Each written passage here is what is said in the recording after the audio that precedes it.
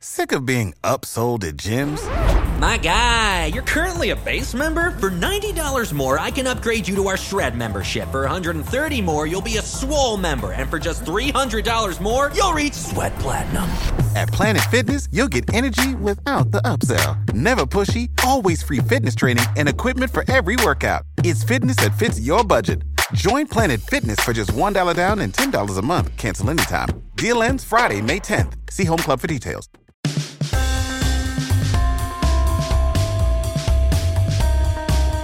Welcome into the 30th edition of the 5 Reasons Podcast. My name is Chris Whittingham, joined as always by Ethan Skolnick. And for our 30th episode, we are joined by a special guest. He covers the Miami Hurricanes for the Palm Beach Post. He is on Twitter at Matty Ports. Matt Porter is joining us. How are you, sir? I am just another guest. All of your guests are special. I am no more special than any of the others, but I'm good. But your appearance falls on an even number, so you're special. That makes sense to me. I'm doing fine, Chris. How you guys? Doing great. So we kind of wanted to run through. We're in the middle of spring practice right now. This will be running on a Thursday, and so we want to run through the Hurricanes from a bigger picture point of view and start to look ahead towards next year and some of the things that UM has to take care of over the next few months to really be ready for the upcoming season. So obviously, Hurricanes off of probably their best season in 15 years in terms of what they ended up accomplishing and the kind of route that they took to get there. And so the first thing that we kind of have to do is now going forward with Mark Richt in his third year, kind of recalibrating expectations.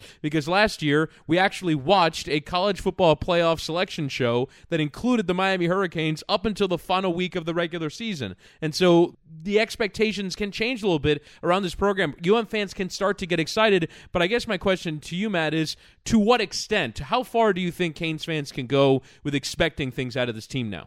We'll hit on a bunch of reasons why, in this podcast as we're kind of planning for this. I think there's a few, maybe 5, if they can and cannot.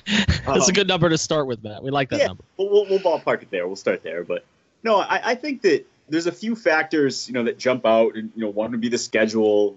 One would be the talent base, which is growing, I think, in this program. Anytime a new coach takes over a program in a football fanatical area of the country, like somewhere in the South, where people care about college football, there's always the feeling, well, when so-and-so coach gets it rolling, when he starts to get his guys in there, his recruits in there, boy, we're really going to be onto something. And with a guy like Richt, who's been there before, it's not just hoping for hope's sake. I mean, he's done it. He did it at Georgia. He did everything up there but win a national title, won a couple of SEC titles, knows what it takes to get it done. So he's now in year 3, and he knows what it takes, and all the signs point to him having it rolling, so to speak. So, the talent's improving. That's a big part of it. There's also luck. There's also, injuries and other factors and stuff that happen during the course of the football season. But I think the overall point is Miami fans should feel pretty good because Miami's on the way. They're getting there.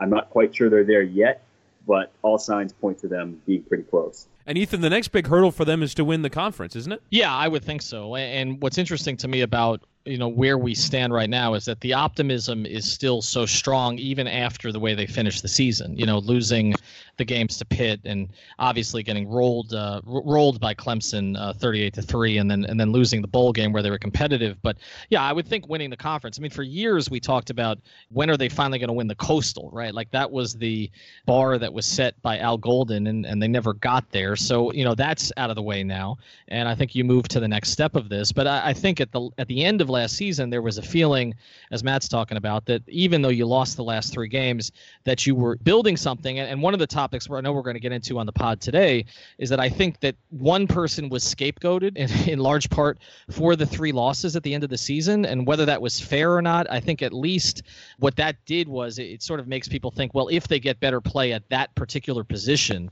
that they're positioned to move forward and to compete for a national title. The thing I want to get into here to start with, Matt and Chris, is what qualifies as contending for a national title. I think we need to define that first, because you can argue that, as Chris says, they were competing for a national title last season up until about the 10th week, and then things fell apart. What to you qualifies as this stage? Is this it's just being in contention for a playoff at the end, or to actually make it this time? Well, I think when you're in the hunt, you're in the top 10, you're top 8, top 6. You're in that kind of range where Miami after people kind of figured out, okay, they beat Florida State, then Florida State was having a bad year, and then they beat Virginia Tech in early November, and then people are starting to take them a little bit more seriously. They'd won a lot of close games, but hey, their record now after this Virginia Tech win is still perfect. They beat Notre Dame and absolutely stomped them, and that was one of those signature moments for that team last year that signaled to everybody that they'd arrived. So I think if you're in that national title conversation in November, maybe not right at the top, clear cut like in Alabama, but kind of in that 5, 6, 7 range, you got a shot.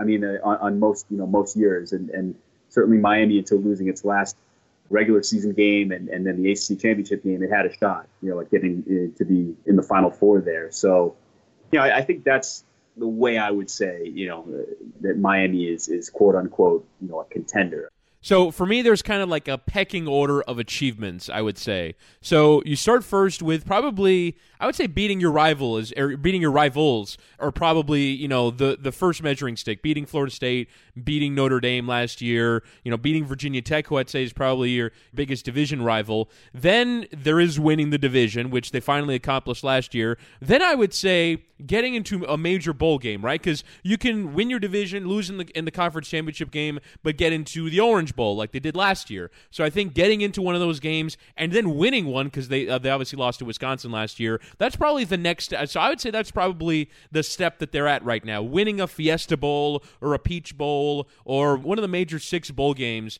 is probably the next step for me for this program. So it's probably the thing I'd like to see them, and probably the benchmark for me this year is getting into one of those games as an at-large and actually competing and winning it. So I think that's probably the next step for me. Then, because if they were in the Big 12, maybe you'd say then you go and win the conference to try and get into the playoff. But the elephant in the room, and they can only really play them in conference championship games because of the way that the schedule works, is that Clemson is such a strong program at this point that I'd still say Miami is, and maybe Matt, you can correct me, a year, 2 years, 3 years worth of recruiting away from building a machine like the one that Clemson has. I think you saw in that conference championship game, even more than the result, you saw the difference in class between where the two programs are right now. Yeah, I think, well, first of all, your Big 12 mention, I wonder how many people in Miami, care at all or have even thought about the Big 12 in their daily college football lives. But no, I think it's funny as I reflect on the ACC championship game. I mean, just watching those two teams warm up, it felt kind of like Miami, Florida State in 2013, where Florida State was so clearly the better team. They were just so much better. They had NFL-looking dudes everywhere. And, Miami's got some guys that you would say that about, but, not really enough of them. But I think the more I think about it, Miami isn't really that far away. You look at the fact that they didn't have Chris Herndon last year. You look at the fact they didn't have Mark Walton and Amon Richards. Those are 3 major league talents that were missing. And, that game, we're talking about degrees of winning and losing here and bounces and stuff. I mean, if Malik Rozier throws that pass to Jeff Thomas early, scores a touchdown, ties the game, then maybe you're looking at a different outcome. Miami they kind of realize that, hey, we're shorthanded, but we can fight in this game and keep it maybe a little bit closer than 38-3. You also look at, depth. Miami ended the year last year because of injuries, because of transfers and things like that happen when a new coach takes over. Miami ended the year in the high 60s in scholarships. I don't have the number in front of me, but it's something like 66, 67. And even if they were a full-strength team, they would have been at 71. Clemson, the NCAA limit is 85. And if your eyes are kind of glazing over and you listen to this and you're kind of tuning this stuff out, that stuff matters a ton because you think, if somebody gets hurt, well, who's coming in, after them? Football is obviously a very brutal game. Injuries happen all the time. If you go from a frontline, all ACC type linebacker to a walk-on, that's not good. Or to a guy who's kind of a scrub and just, really nobody wanted, but he's kind of a program guy that's kind of just there for 3 or 4 years. I think the term in the NFL is just another guy, a jag. I kind of struggle to say that about a college player. I think we're a little bit softer in the media on college kids, and rightfully so. But that's a big drop-off. Clemson is at the point now where they can lose a couple guys and be okay. Alabama, they have 19 running backs that they can throw at you. Georgia's kind of getting the same way. Clemson isn't quite that deep, but they're pretty darn deep. Really, we're talking about those teams. We're talking about teams that, really can chug along and really withstand pretty much anything. Miami's not there yet. And, when they lost Amon Richards, when Malik Rozier had his shoulder injury midseason, probably contributed to some of his struggles. And then he loses Amon Richards, he loses Chris Herndon. They've been fighting, doing pretty well in the backfield without Mark Walton. But, I think that kind of caught up to him a little bit. They're a little bit banged up on the offensive line. They just didn't really have the guys that they could roll in there. And it kind of extends to practices and things like that. Now you're not practicing at optimal full strength because you don't have practice bodies and things like that to go against. It gets kind of tough, and the season can really wear you out if you're already shorthanded. So Miami's building that back up, a couple good recruiting classes, and I think they'll be pretty close to Clemson this year and in the next couple of years. But if they're a full strength team, they're not that far away from Clemson. Maybe not 38-3 far away, maybe a little bit closer than that. All right, so let's move on to that kind of elephant in the room right now, the quarterbacking position. With Malik Rozier last year, there were times where he threw incredible deep passes and had moments in games that helped Miami win them. Frank, obviously, you go to the Florida State game, he was terrible in the first half. They scored 0 points on offense, and then they kind of turned it on and go haymaker for haymaker with the Seminoles in the fourth quarter. And then in the Georgia Tech game with the throw at the end of the game again to Langham to go in and clinch that game. But when you kind of look at it in totality, Malik Rozier, when you look at what ended up happening in the postseason in college football, the quarterback play that you saw from some of those teams, Miami was never going to be at that level of a Kelly Bryant or, a Hurts/Tua combination. So when you kind of look at the quarterbacking situation, I've read your stories about kind of how it's going, but you can never really get a real sense of it in terms of not being able to see it day to day. But what do you know about the quarterbacking battle right now? I saw you wrote a story about how it's not just between Perry and Rozier, that there's two other candidates there as well. But what do you know about the quarterbacking battle at the moment? Yeah, I just wanted to make the point in that story just to not count them out. I think Miami would be very happy if Malik Rozier was healthy, he was focused, and he was more accurate. And then they'd feel pretty good about him as the starting quarterback because he has been in the system. This is his third year now. He knows what to do. There seems to be some level of trust there, although I know there is frustration on the part of the coaching staff that when you have your first-year starting quarterback, you have to yank him twice because he's not fiery enough, he's not leading enough. It's not a question of his accuracy, why he was pulled from the UNC game and the Pitt game. It's because he wasn't fired up enough, he wasn't doing enough to take charge of the huddle and things like that. When you're the starting quarterback, you can't have that. And I'm not entirely certain Miami has that guy on their roster right now. I still need to see it from N'Kosi Perry. He's a quiet guy. In fairness to him, we haven't had the chance to talk to him very much. We've only had a few interviews while he's been a Hurricane. While he's been in college, I've talked to him. When he was a recruit, never struck me as the type of guy who's going to get everybody's attention by yelling or just kind of being that vocal presence. But he's still young. Maybe that'll come. Cade Weldon's that kind of guy. I think. I don't know. I don't know how good of a thrower he is. Haven't really seen anything of him. So I don't know if they have the guy in their roster right now. We'll see. I do know that, like I said, there is some kind of trust in Malik Rozier, but he's got to be a lot better for them to win ball games. The good news is they have a lot of skill talent, and that should help anybody who wins the starting quarterback, whether it be Rozier or Perry. They'd be my two contenders at this point. I know fans are fired up about Perry. Part of that is the comments from Rick. I mean, Rick has made no secret. He likes Perry's talent. He thinks he's got a real strong arm. He can throw it real well. In watching him, he puts a nice touch on the ball. He can flick it deep. He's one of those kind of quarterbacks that just looks kind of like an effortless 60 yards, that kind of thing. And obviously he's fast, as we've seen in practices. He can run, he can move. Players talk about how he can see a defensive end crashing and juke him out of his shoes and then go pick up yardage and things like that. That stuff Rozier can do a little bit, but that's stuff that apparently Perry can do a lot. Now, is he the leader that they want? Can he run the offense? How is he under pressure? We don't know any of this. And obviously it's still early, so we'll see how this thing develops. But right now I'd still say Perry and Rozier are my two leaders, and Miami would be happy with each, but there's obviously a lot more tape on Malik Rozier right now, for better or worse. Matt, you mentioned Rick pulling Rozier out a couple times at the end of last season.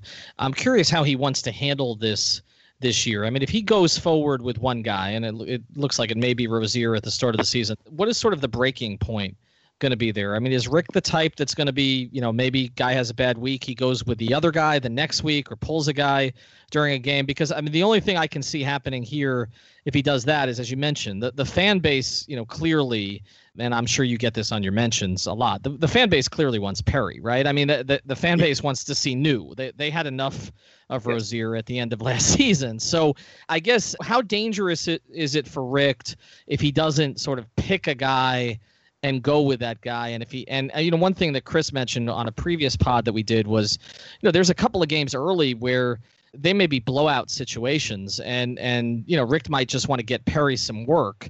How dangerous is that, considering again that you have a fan base that may want him to play all the time anyway?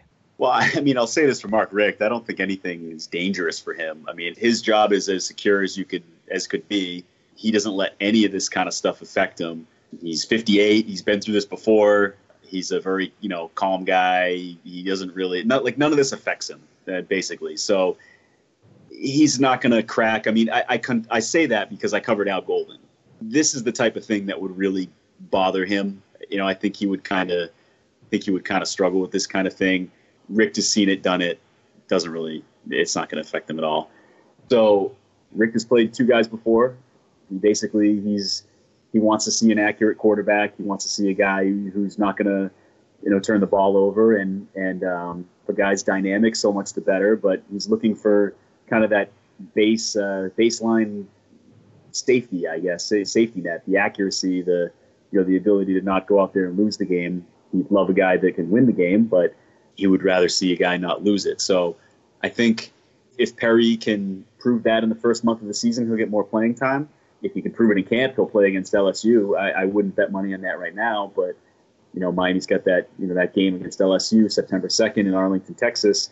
If they lose that, then you got to wonder kind of where they're at in the college football playoff picture, and that kind of stuff matters now and has always mattered. But certainly right now, you set yourself back if you lose that first game, especially considering LSU lost a lot. I'm sure we'll talk about them in a little bit, but LSU is not exactly the the ass-kicking LSU that it was in the past. So you go with the safe pick, I think, in week one and on a neutral site, which is probably going to sound like an LSU home game, considering the distance between the Dallas area and Baton Rouge. But Perry, I think, is going to get plenty of reps in September. That is unless he gets passed, which I wouldn't bet on. But I think pretty clearly he's the backup right now. Whether he's the starter depends on these scrimmages coming up and how he looks in the off season and their 7-on-7 work and which I guess coaches aren't allowed to be at, but certainly Rick will find out how he's looking and everything like that. And fall camp.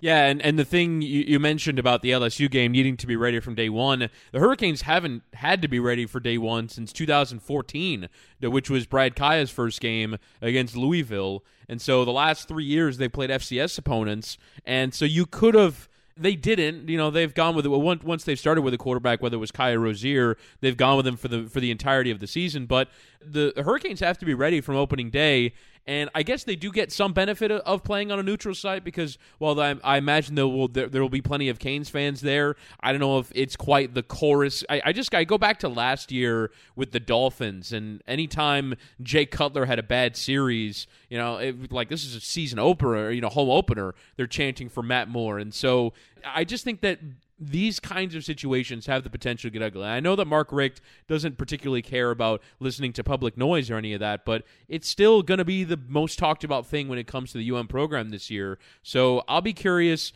not if he caves, but how it affects the whole situation. I guess my last follow-up on this subject would be, would you have expected Perry to have been further along by now? Because I think the sentiments coming on the eve of spring practice were, it's Rozier's job to lose and Perry has to win it off of him. But I would have figured that Perry might have been further along given the hype, some of the hype that he came in with. Yeah, and I think it's fair to, maybe not hammer them for quarterback recruiting, but just kind of like question it a little bit.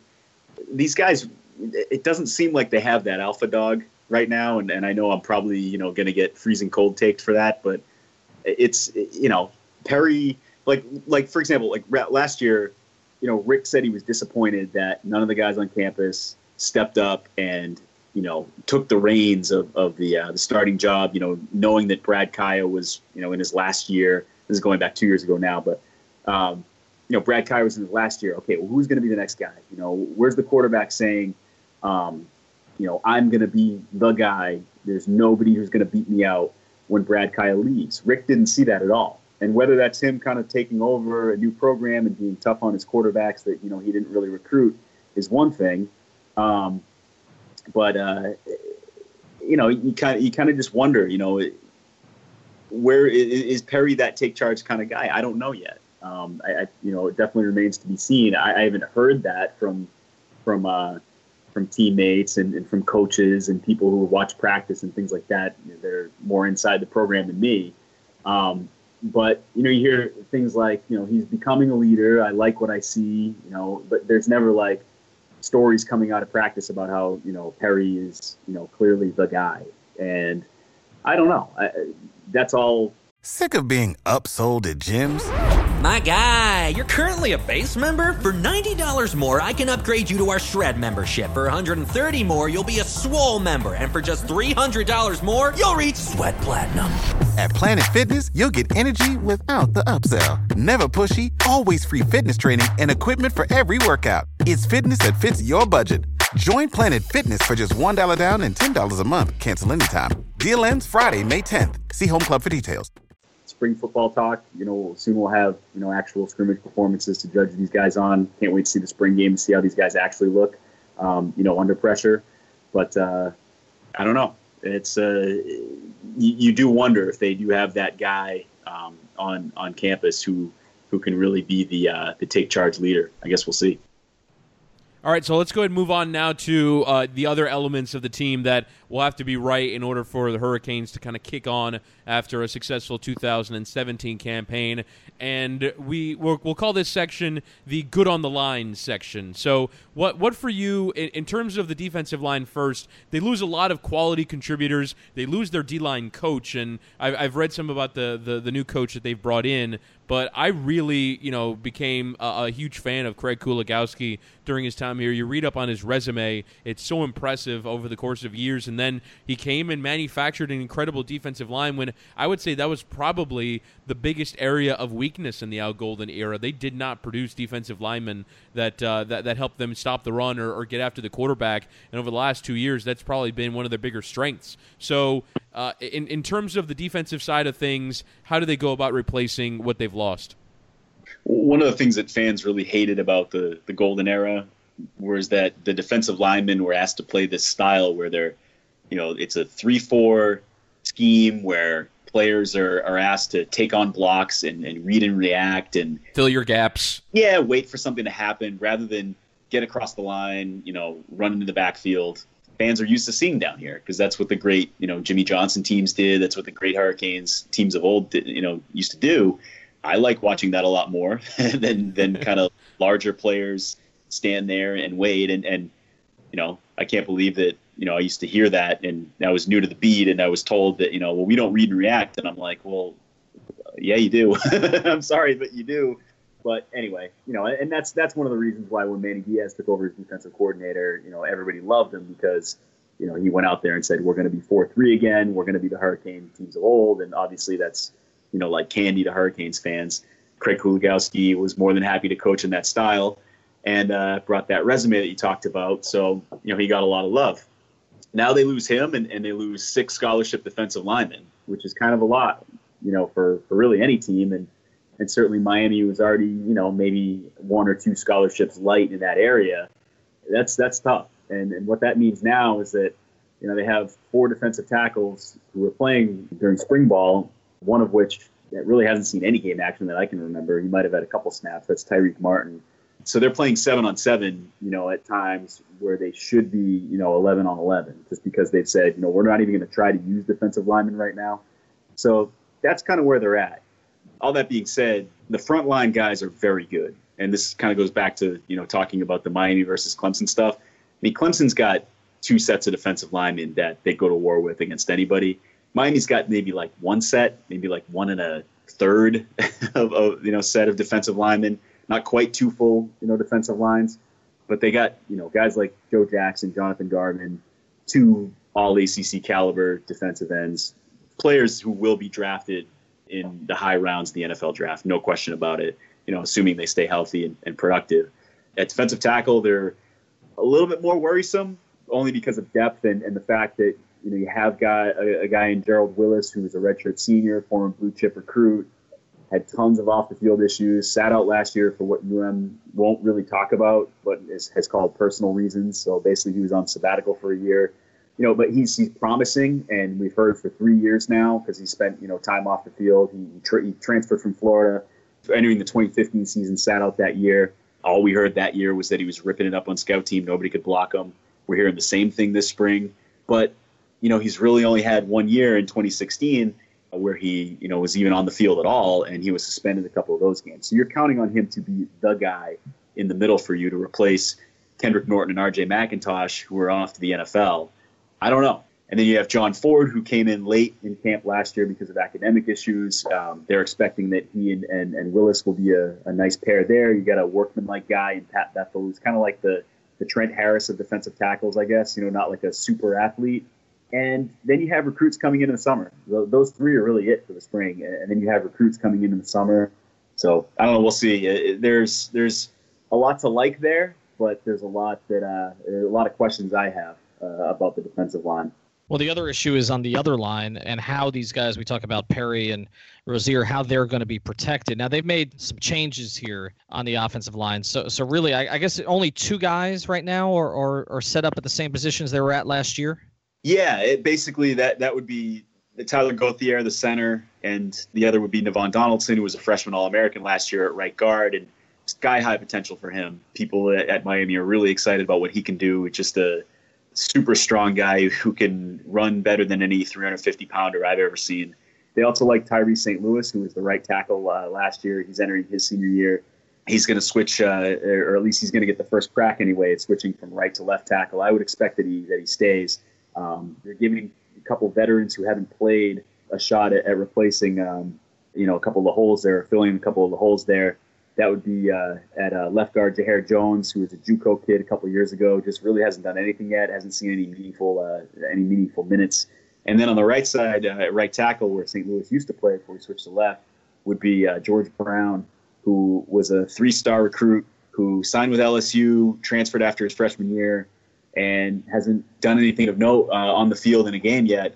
The good news is that there's some recruits. They're pretty happy with how they've recruited along the offensive line, which is very good news because Miami's offensive line recruiting was pretty weak, honestly, towards the end of the Al Golden era, where Art Keough was, a legend, but recruiting really wasn't an area of strength toward the end of his tenure.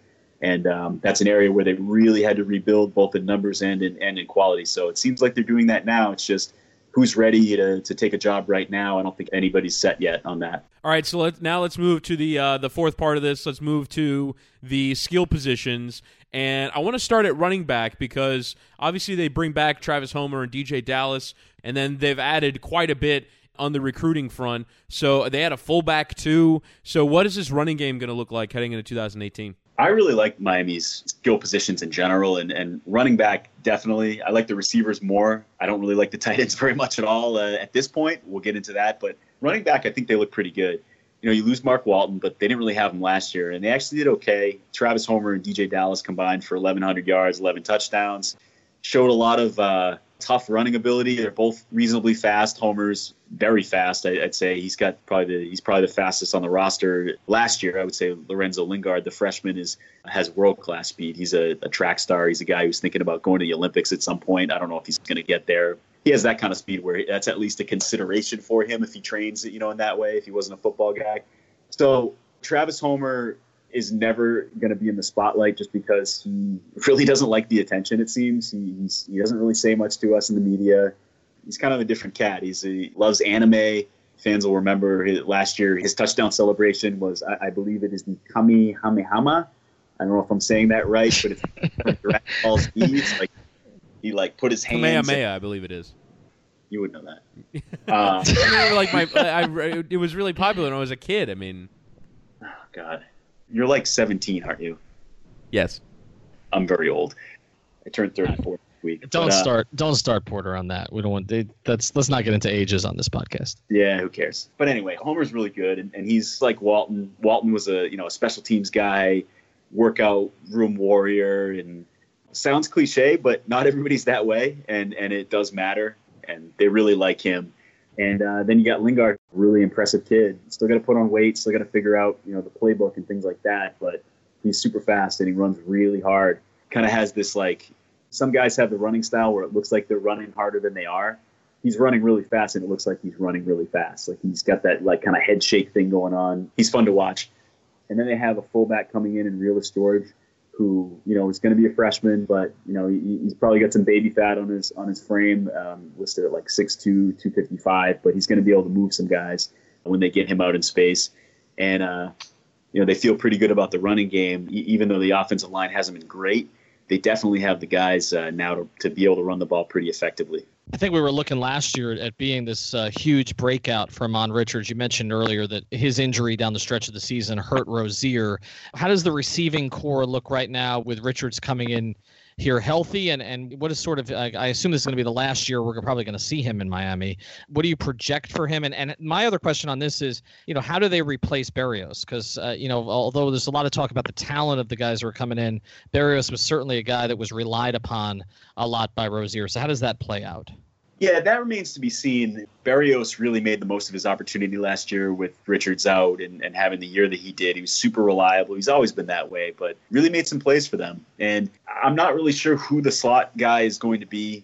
I would think, and this is before he even steps on campus, that Mark Pope will have a say in that race, depending on which recruiting service you look at. 4- or 5-star guy from Miami Southridge, really fast. Great body control, like everything you want from a receiver. He's very slightly built.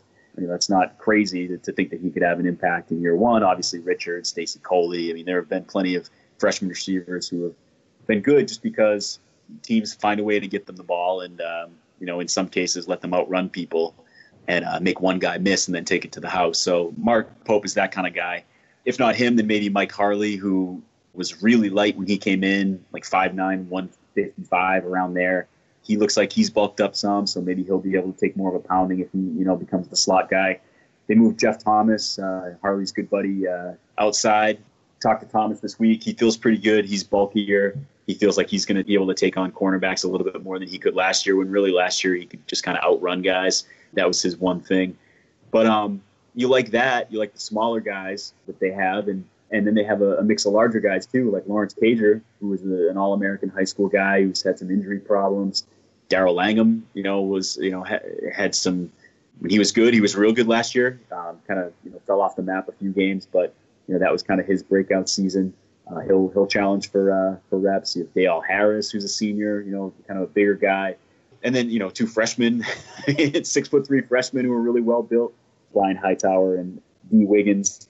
They like Hightower a lot. He's, been pretty impressive according to coaches early in the spring. So it's early for those guys, but we're talking about, I don't know how many receivers we've named here, but that's a lot of guys, and that's still with Amon Richards yet to come back fully. He's still limited this spring after knee surgery in November, but the hope is that he's over all the stuff that he went through last year. I feel like I wrote the story 4 or 5 times. Just, Richards feels ready to break out. In reviewing the season, I caught up with him before spring ball over the phone. We had a good talk, and he was saying that he really wasn't right at all last year. If it was a hamstring in camp, and then it was an ankle early, and then he injured his hamstring again after coming back and having his best game against Duke in late September, and then he pulled his hamstring again, and he was worried about it, and he was worried about his hamstring, so he was dropping passes, and then he tears his meniscus while going up for an end zone jump ball in November. So it's just the worst kind of year for him. Crazy how similar it was to Stacy Coley's sophomore year. I really like this receiving core. I think they have any type of receiver you want, and I'd put that receiving core up against anybody in the ACC, including Clemson, Florida State, whoever. All right, so now as we kind of look ahead to the 2018 season, let's go through the kind of major elements in the schedule. So first off, you'd have to start with the neutral site games against LSU and Florida State. Then I would say probably the next toughest game is at Virginia Tech. And outside of that, you're expecting 9 wins from 9 in terms of the other games on the schedule. So home Savannah State, at Toledo, home FIU, home North Carolina, at Virginia, at Boston College, home Duke, at Georgia Tech, and home with Pitt. Now, obviously, the difference in locale there in that final game of the season against Pitt will probably help Miami. But would you agree with my kind of assessment of the schedule where there's really 3 games that decide this season? Yeah, to me, it's a 10-win schedule because I just think where Miami's at as a program right now and the relative lack of impact, shall we say, on this schedule. It's just LSU is not as good as they've been. That's a neutral site game, yes, but Miami is coming off the Orange Bowl. They're coming off the ACC championship game. The big talk entering, in the first week of spring ball here has been when we get Miami to talk about larger picture stuff. Is that they've seen this before. Now they know. It's like they've seen a fastball. Okay, now I can hit it. They hated how last year ended. It's driving them, this offseason to be better, all that kind of stuff you'd expect to hear in the start of spring ball. But for Miami, it's kind of legit. I mean, they really felt like they had everything slip away from them at the end of last year. And the players that are coming back are pretty fired up to get this done. So I don't think that those players, the veteran guys, they know what they're getting into basically on a neutral site game, on a big stage and all that. So we'll see if they have the quarterback in place and, can get that done. If you win that game, like you say, I mean, Savannah State, Toledo, those don't scare me. FIU's only going to beat Miami if Ken Dorsey's at quarterback. Florida State's really intriguing because they're trying to, like LSU, they're trying to replace their quarterback. New coach, new offense, all that. You would just kind of, on reflex, say that, it's not going to be there this year for FSU, but you never know because they recruited as well as anybody, although they dipped last year amid the coaching change. There's still a ton of talent on that roster. And that game is in Miami, so that obviously helps Miami. Virginia shouldn't scare anybody. Same with Boston College, same with Duke. Georgia Tech can always be weird, but Miami has had, even going back to the golden years, Miami has had great plans against Georgia Tech and executed them well. So I would give them the pass there. You end with Virginia Tech and Pitt, which obviously Pitt last year was an absolute chaos result from Miami and really shook up the college football world, surprised everybody. Pitt's going to have a ton of confidence, even though they're coming down to Miami. They probably think that they can get it done. They have a quarterback in Kenny Pickett that a lot of people up there really like and has proven that he can get it done against Miami. There's a revenge factor thing from Miami going on if you want to play that card. And as you mentioned, Virginia Tech, I think, is, outside of Florida State, and you think Florida State's at home and then, LSU not being as, what it was, Virginia Tech, you can make an argument, is the toughest game on that schedule. Going up to Blacksburg, Saturday, November, probably a ton of stuff on the line. Virginia Tech's got a really good quarterback in Josh Jackson, always have plenty of talent on defense. I'm not super sold on the skill positions and what they have on offense, but, they're always going to be a challenge up there, especially in Blacksburg. So that's a big test, and I can't see Miami, not winning the Coastal again this year. I just feel like they've recruited well enough. I feel like seeing it last year, knowing what it takes to win, they'd be my pick, and they will be my pick when I cast my ballot to make it back to Charlotte. Last thing on this, Matt, and as I look at the schedule, like you mentioned, that there aren't a lot of high-end games on the schedule this year, and we'll have to see how the ACC is. I guess my final question on this would be, if you go through this, you mentioned that you think they'll win the Coastal. If they go through this and say they have a one-loss season, considering that the schedule doesn't seem to, again, have a lot of high-end opponents, and particularly out of conference, would one loss, do you think, be enough to likely eliminate them from a national championship picture? Oh, you're going to make me cop out on this. It depends on what other teams do, right? Well, sure. But I'm looking at the schedule right now. If you're to take a look at the ACC right now and say that it's going to be a good conference, but maybe not a great conference, and you don't have a Clemson game on there, obviously, until you get to the ACC championship game. So maybe that changes the equation if you go in there with one loss and you beat Clemson this time around. But you're right. It doesn't look like, there's no, unlike last year where there was a Notre Dame game on the schedule that at least you could point to, and LSU, as you mentioned, maybe down a little bit this year. And, I know it's a neutral site game, even though closer to LSU. I just wonder if there's an opportunity for a statement game on this schedule at all when you have Florida State coming off a down year like they were, and you don't, other than LSU, have another game on the schedule that kind of jumps out at you. Yeah, I think the statement game would be Virginia Tech, given its location, both physically and on the schedule, the fact that it is a road game and the fact that it's the second to last game and will most likely carry major implications. Boston College on a Friday in late October, if Boston College is an 8-4 team, then that's probably a pretty good win. If they're a 4-8 team, then nobody's really looking at that as anything special. The Florida State game being at home, who knows how that'll be seen? A new coach. I think Miami has more to lose in that game probably than Florida State. Especially third-year Mark Richt versus first-year Willie Taggart. It being a home game for Miami, a lot of people in the national media are going to see that as a must-win game for Miami, a game that they should win regardless of the records or how things are going for both teams at that point. But yeah, there isn't a ton else. North Carolina as a home game, nobody has any respect for North Carolina. Nobody nationally, I'm talking, has any respect for Duke or even Georgia Tech, which has done really well. And every so often, they'll go to the Orange Bowl or something like that, or have a 9-win year. So they're always a little bit scary to play. But I think you're right. There's no opportunity for a statement game, which makes aside from what we talked about, which makes the LSU game all that more important. If you get out there in Arlington and really take it to LSU, then you look pretty good if you're Miami for quite some time in your schedule. All right, so Matt Porter, we've run through everything we needed to run through. We've gotten to you said that you want to go through 5 different things. I'd say we about accomplished that goal, and we really appreciate your time. As long as I threw a ton of information at you, I'm good. I feel good about this podcast. The listeners will very much appreciate the amount of information that has been provided. That'll do it for us for this edition. Again, you check out his coverage at Matty Ports on Twitter. You read it on the Palm Beach Post, whether it is online. You get the print edition. Check it out. Matt Porter's coverage of the Miami Hurricanes. It is terrific. In terms of our podcast, you can find us on Twitter at 5 Reasons Pod, or you can find us on Apple Podcasts or on the Google Play Store. Thanks for listening.